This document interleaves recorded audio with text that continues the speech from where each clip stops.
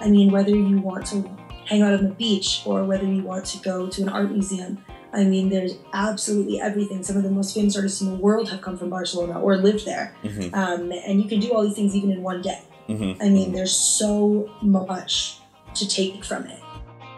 The crazy capital city of Barcelona offers white sandy beaches by day and glitzy dance clubs by night. This town has it all: surreal modernist architecture, bustling markets with fresh local produce and seafood, and nightlife that pops off till sunrise. Barcelona is the capital of Catalunya, Spain's northeasternmost territory, and it's the region that borders France. So you got some very strong regional cultural pride, and I love diving into it.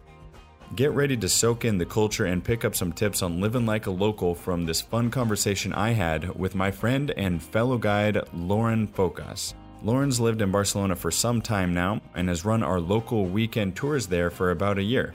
I can't wait to share this interview with you, but first, we're opening up a new part of the show where listeners send in, comment, and post their questions to us. This first round goes to Monique, who asks, "What are the main travel apps that I use while traveling on the road?" Well, Monique, there's no big secret or particularly special apps that I use, but here are a few of my favorite with some thoughts on the side. As far as getting ideas as to where to get started when going to a new city, I love to use the basic apps like TripAdvisor and Yelp. That's where I'll get ideas for the top sites to see, the most cliche touristy restaurants, the general idea of where the hottest neighborhoods and nightlife might be, and then I kind of combine that knowledge with an outgoing attitude and conversationalist approach to the people I meet while I'm in town. For example, right now I'm researching my guidebook here in Berlin. I'm kind of combing through Yelp and TripAdvisor to get some ideas on what might be new or what's going on here in town. But then what I'll do is I'll take those ideas and kind of filter them through the people I end up sitting next to at a bar or restaurant. To find cheap flights, I use Kayak, Skyscanner, Google Flights, as well as Hopper. Now those are 4 different apps. They do slightly different things, but you can set up flight alerts, you can check cheap flights out on the fly, and then when I do find the flight that I like, I'll book directly with that airline rather than going through any sort of middleman. In terms of transportation, I really like to download the local apps for each city. For example, I'll search Berlin transportation or Dublin or London or Barcelona and inevitably come up with metro maps or tram route information, you name it. I organize all of my travel plans through an app called TripIt. Now that's also a website, tripit.com, and you can sign up for a free account there, and then anytime you get your confirmation email from an airline or hotel, you can forward that email without anything else straight to plans@tripit.com, and it will automatically populate your travel information. I'm talking about confirmation codes, departure time, terminal, airline. It keeps it all in one place, easy to pull up, even without data, and access offline. So TripIt is a great app that I use constantly while on the road. Shazam is another great app, so if I'm just hanging out in a bar or a lounge and I like the music that I'm hearing, I'll whip out Shazam, tap the button, and it'll tell me exactly what song is playing. That way I kind of pick up intangible souvenirs as I go in the form of music that'll bring me back to that time and place.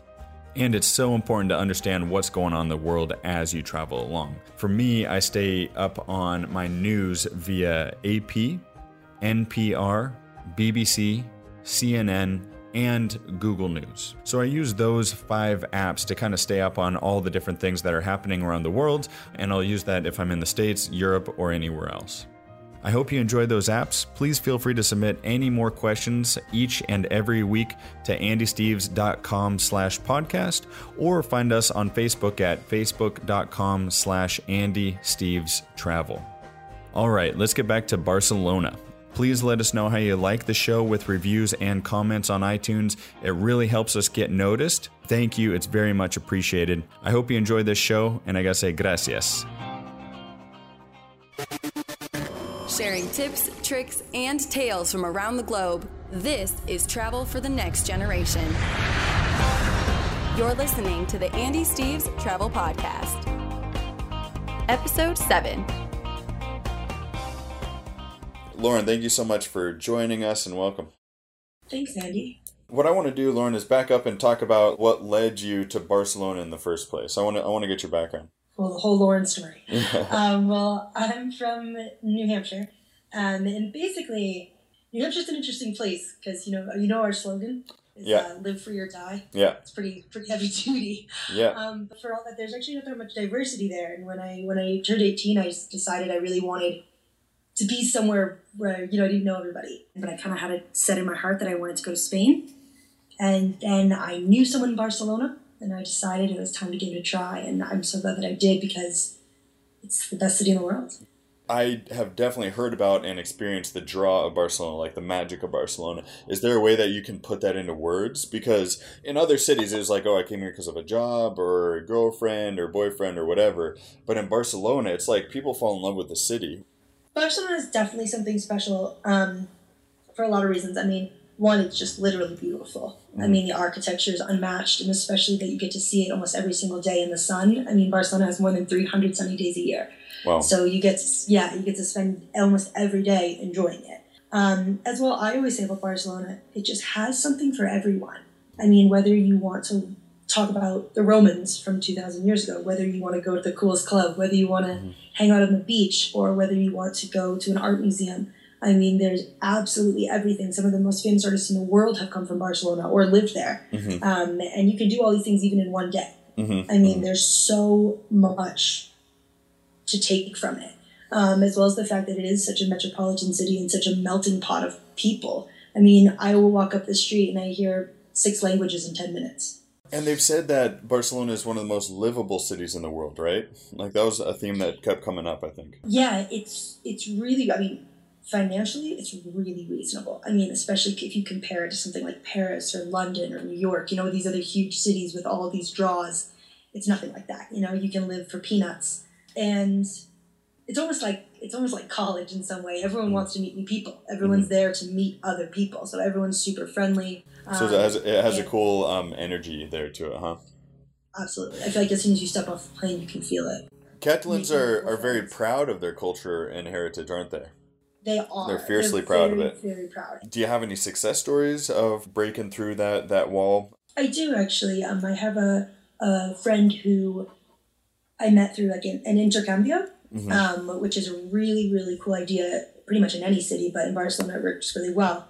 Basically, you go out to whether it be a coffee or a beer, you go to the park for an hour, and you speak half an hour in English or your native language and a half an hour in their native language, so Spanish.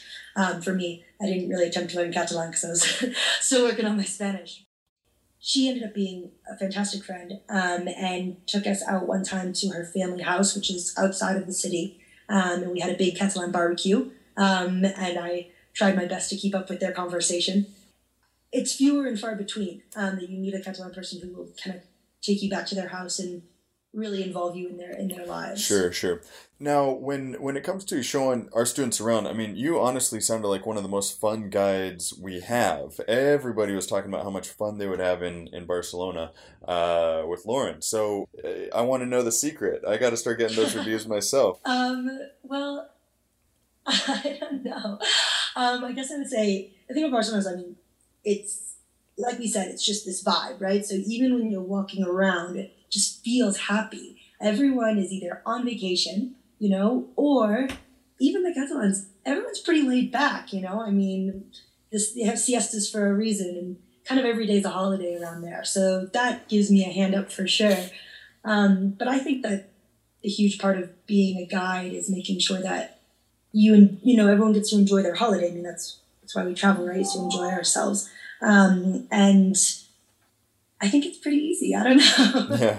I think that Barcelona certainly gives me a leg up on that one. Yeah, well, there's so many things I enjoy so much, like the food, the markets, the people, the paella, of course, the nightlife. If you were to think about like the 3 most striking pieces of architecture in the city, what would come to mind, would you say? Well, I guess I would kind of have to say areas more than pieces themselves, because it really is such an immense effect. I mean, Barcelona as a city is actually the only city in the world that has won the prize for architecture as a city as opposed to as a building, which is, personally, I love the Gothic Quarter. And it's not really modern, I mean, of course, but just kind of the differences in every single storefront or apartment building, I mean, literally they're from almost every year you can think of. As well as the fact that as you get outside the city, it just changes so drastically. Every single neighborhood in Barcelona has its own kind of vibe. So of course I love the Gaudi pieces. I'm a sucker for Gaudi. When you walk up the Passeig de Gràcia, which is one of our main boulevards, and you see two of his pieces, they just stand out as something you always want to be looking at. If anyone has ever been to Casa Batlló, which is one of his most famous houses, which is on Passeig de Gràcia, you'll know people call it the Dr. Seuss house, and it just, you want to stare at it all day long. There's never enough time to look at all the different pieces that he has. So. And the detail of the Sagrada Familia is just incredible, isn't it?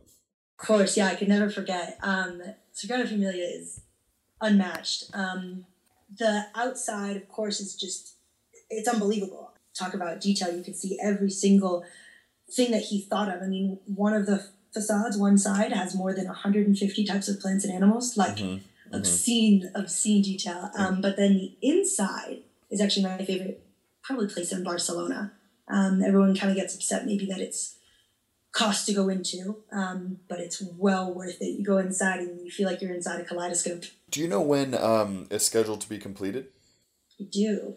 2026. We're very, very close. Oh my gosh, 10 years. I gotta last 10 more years at least so that I can come and see the Sagrada Familia. I gotta do it. I always say, like, when I first went to Barcelona, whatever it was, 5 years ago as a tourist, someone told me, yeah, it'll be finished in about 15 years. And I was like, you're dumb. There's no way. We've been working on it for so long. Yeah. But it's very true. And that's actually the 100-year anniversary of Gaudi's death. Yeah. It's pretty exciting. Yeah, exactly. So if you go to Barcelona, definitely see the Gothic Quarter, definitely see the Blanca Discord, definitely see Gaudi's Sagrada Familia for sure. One of the things I really like about Barcelona is how experiential it is. Of course, you have world-class museums and architecture to see, but you can go on a hike up Montjuic, you can lay on the beach, you can go on food tours, you can try some of the most amazing seafood, fruit, smoothies, sandwiches, all for very affordably. And so I love how in Barcelona you can have a really good time without breaking the bank like it would cost in Paris or Amsterdam. No, absolutely. It's something that everyone always notices. I mean, at our market, the big Boqueria, the most beautiful and biggest market in Spain, you can get fresh coconut, a whole container of it for €1. I mean, that's just unreal. Yeah, that's incredible. Did you have any visa issues when you were there? Did you fly under the radar? Were you official? What were you doing? I did a few different things. My first time I went, I actually had a student visa. And then from there, I kind of just tried to do the 3-month thing. However, I will say, don't try to go to the UK. Yeah. If you've in any way smudged your visa, because they will get you. Yeah. Didn't work out that well. No, and they will come at you even with Schengen zone issues, even though they have nothing to do with Schengen zone. I've been in the back room at Schiphol Airport for a little bit, and I was leaving Europe, coming back to Seattle. The passport checker lady is just flipping through my passport, and then she's like, "My colleague will help you now." And then this beefy, Dutch border guard dude comes out and says, "Follow me," and went back, and I had so many stamps on my passport that they had a really hard time deciphering how much I had overstayed. I had overstayed by a little bit, but they made a copy of my passport and let me go. So they do check in Northern Europe for sure.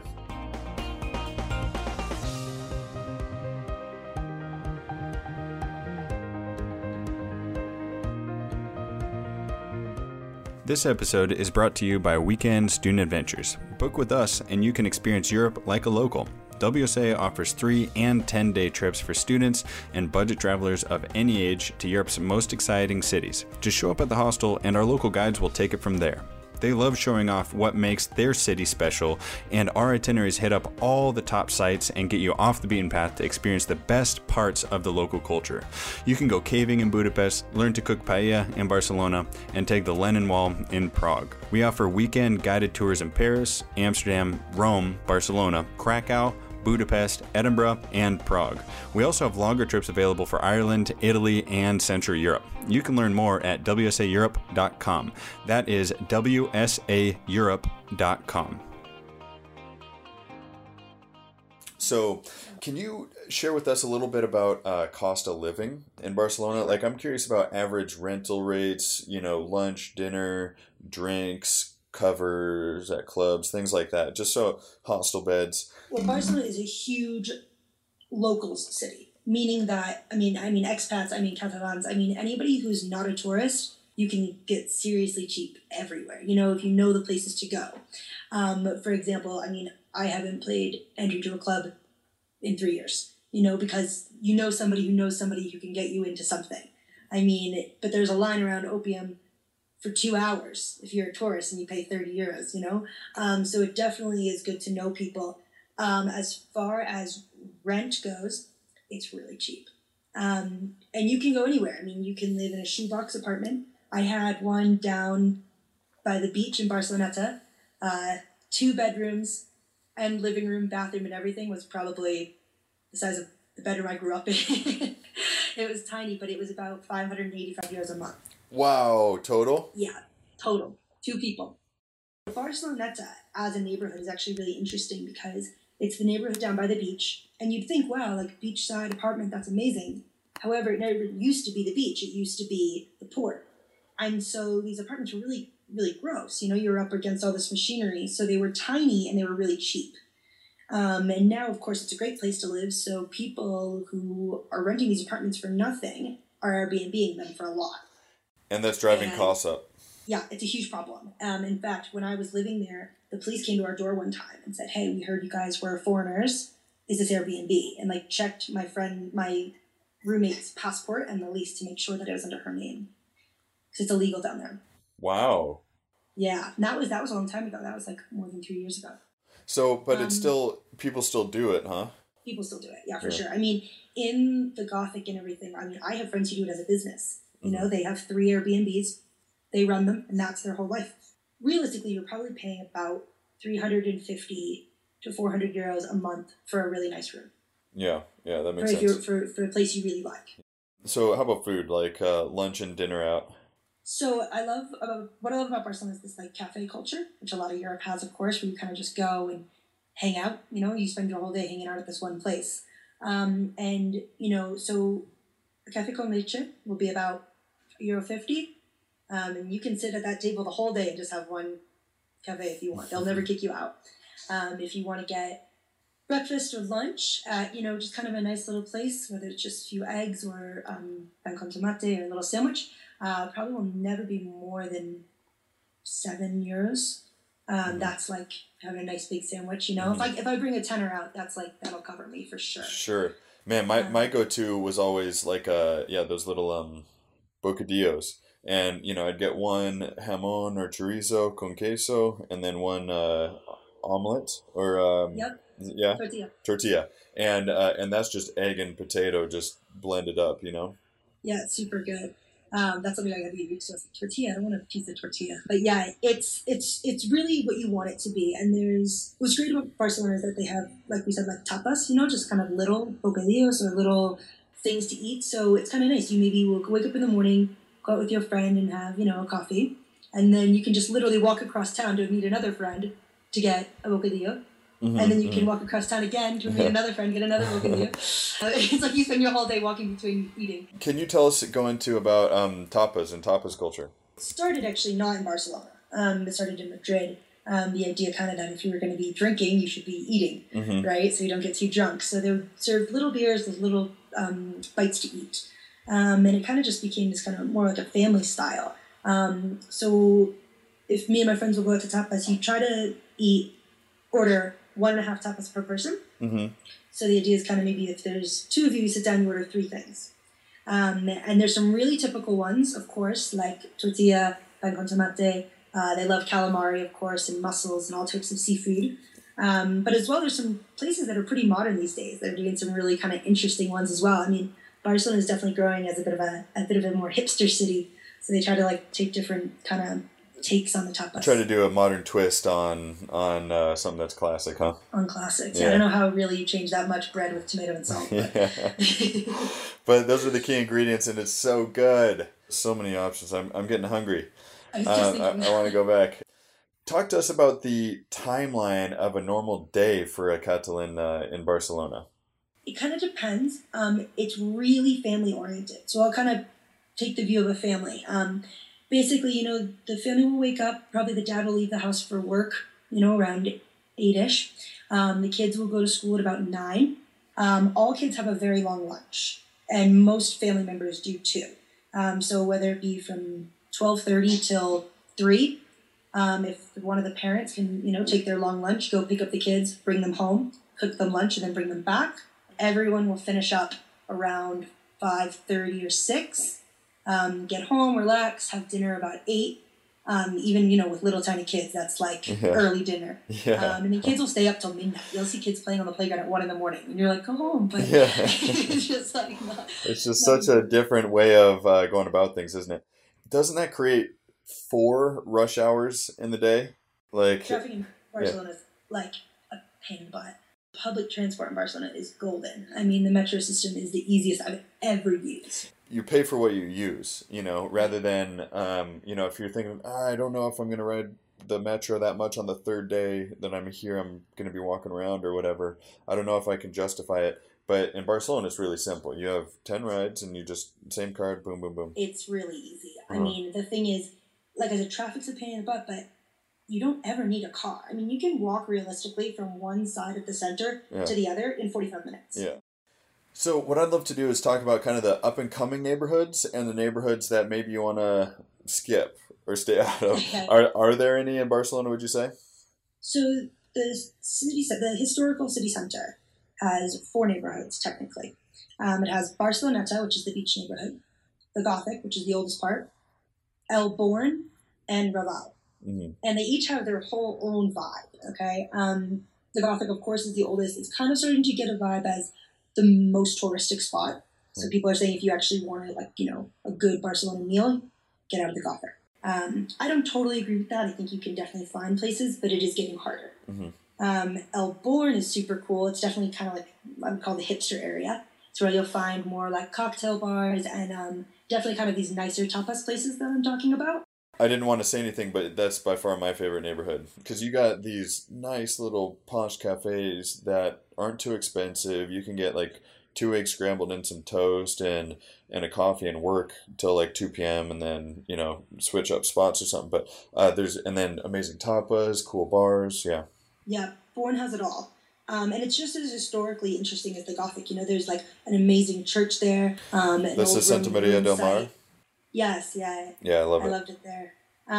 So I love Born. I would say, as far as like up and coming, I would say Born is definitely the one to spend a majority of your time. Mm-hmm. I encourage people to, get their accommodation in the neighborhood where you're going to want to be hanging out.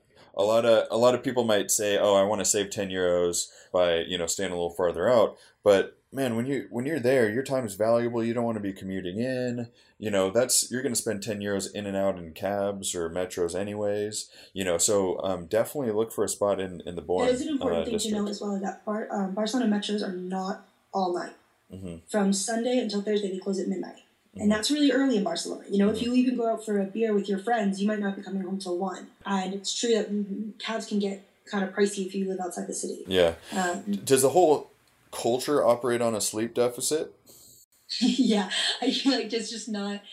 Well, the thing is, no one really sleeps that much, but your days are kind of lazy. So it's not as if you're like up, get to work, work hard, get home, make dinner. Like nothing's like that. So I don't think you're as tired. You don't need as much sleep. That's interesting. That being said, even with the siesta, even with a relatively laid back atmosphere and culture, Catalonia is still the most productive state in the country. Yeah. Catalans have a lot of pride in what they do, which is really amazing. I mean, they're like we said, they're very proud of their culture, but they're also very proud of what they produce and what they do. And as far as the siesta does go, they're nowhere near the same as in the South. They might relax a little bit and go for a coffee, but it's not like all work and play stops for hours. Yeah. They're strict about that, aren't they? Down south. It's actually funny. The city center has changed quite a bit because, of course, of tourism. You can't just close your shops when there's a million people walking around wanting to go in them. Exactly. Let's see. And then how about tougher neighborhoods? Like, would Reval be that? It has a different vibe, right? It has a way different vibe. So Reval is actually, I would say, my favorite neighborhood. Oh, really? Yeah, it's a really cool spot because you really get away from a lot of the tourism. First of all, that's where a lot of the university students live and hang out because it's very cheap. There's actually a whole street called Joaquin Costa, which is something I always recommend to people to go because there's a million bars and it's all Catalan students. Really? So it's pretty fun, yeah. And the thing is, it gets a bad rap because it used to certainly be the most dangerous spot. Basically, there was pretty much, it was mostly thieves and prostitutes living there for a long time. And then it changed. And a lot of don't get me wrong, there's still thieves and prostitutes there. But it's not just that anymore. And everyone kind of lives cohesively. I used to live there as well. I actually lived in every neighborhood. And I never felt unsafe walking home. It's kind of hard to explain. You're right. It's just a different vibe, but I recommend it to people. It's also an up-and-coming neighborhood. There's a lot of really cool little restaurants there. There's the Absinthe bar there. Yep. And, I think I know what you're talking about. Like, basically, it was the only neighborhood that poor students could afford to move into, I'm sure. And then that, of course, creates a microeconomy around that. And then hopefully the good pushes out the bad in terms of residents. One thing that I'm always working on improving myself is it's darker in that neighborhood, and it's right. Like the danker, it just feels a little bit danker, and kind of like the streetlights are fewer and far between. And as a Westerner or as an American, you kind of tend to perceive that as a bad neighborhood, but maybe it's not necessarily. They're just haven't gotten around to brightening up the streets yet. No, it's absolutely true. It's one of those places that's kind of got neglected by the city for a long time. But I think that that's changing, and I think that we're going to actually see a big change. I wouldn't be surprised if, we went back in 10 years if that was completely different. Yeah, that'll be, because again, it's just gentrification 101, basically. Yeah. That's also a really great spot if you're interested in street art. Reval has some of the best street art in the whole city. Cool. Yeah. Yeah. It's amazing. Nice. And one thing that I love to geek out about and really talk and look for in my travels is like examples of living culture. Barcelona has a ton of like living culture. It's almost tangible. And like one example of that is the Sardana dances, or the Sagrada Familia, for example, is an ongoing construction project that community members devote the last 2 or 3 years of their professional careers to, stoneworkers and architects and engineers. Castellers, even, that's my favorite tradition. For sure. I mean, that you're right. It's so fun about Barcelona. You never know what's around the corner. I mean, you could walk into any square, any plaza, and all of a sudden see a demonstration of some kind. It's really, really quite cool. I love the Castellers. That is like one of the coolest, weirdest, craziest things.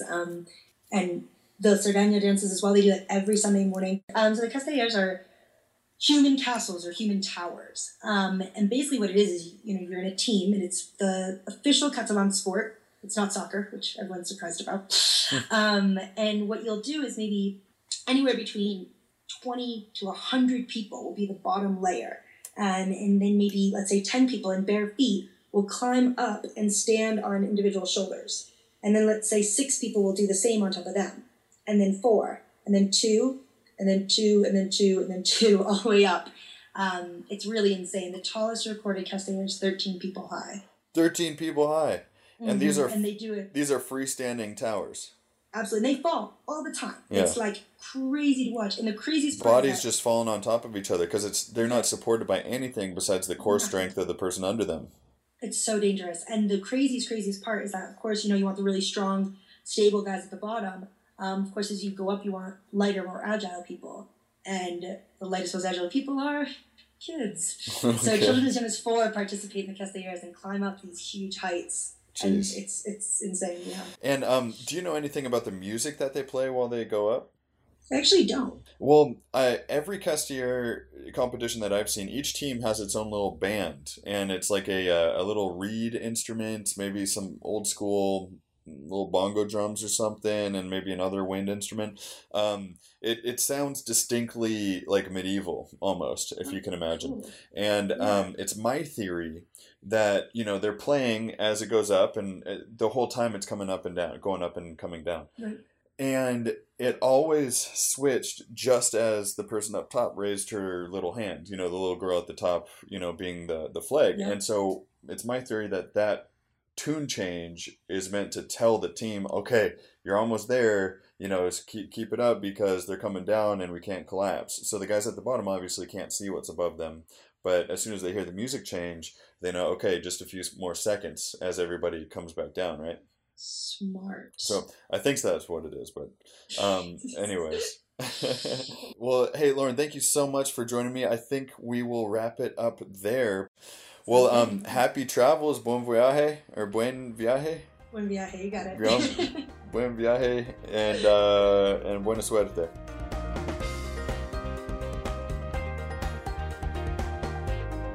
Thanks again for listening. Find all show details, links, and tips at andysteves.com. You can connect with WSA Europe, Andy's tour company, at WSA Europe on Facebook, Instagram, or Twitter. And don't forget to subscribe to the podcast. We'll see you next time. Happy travels.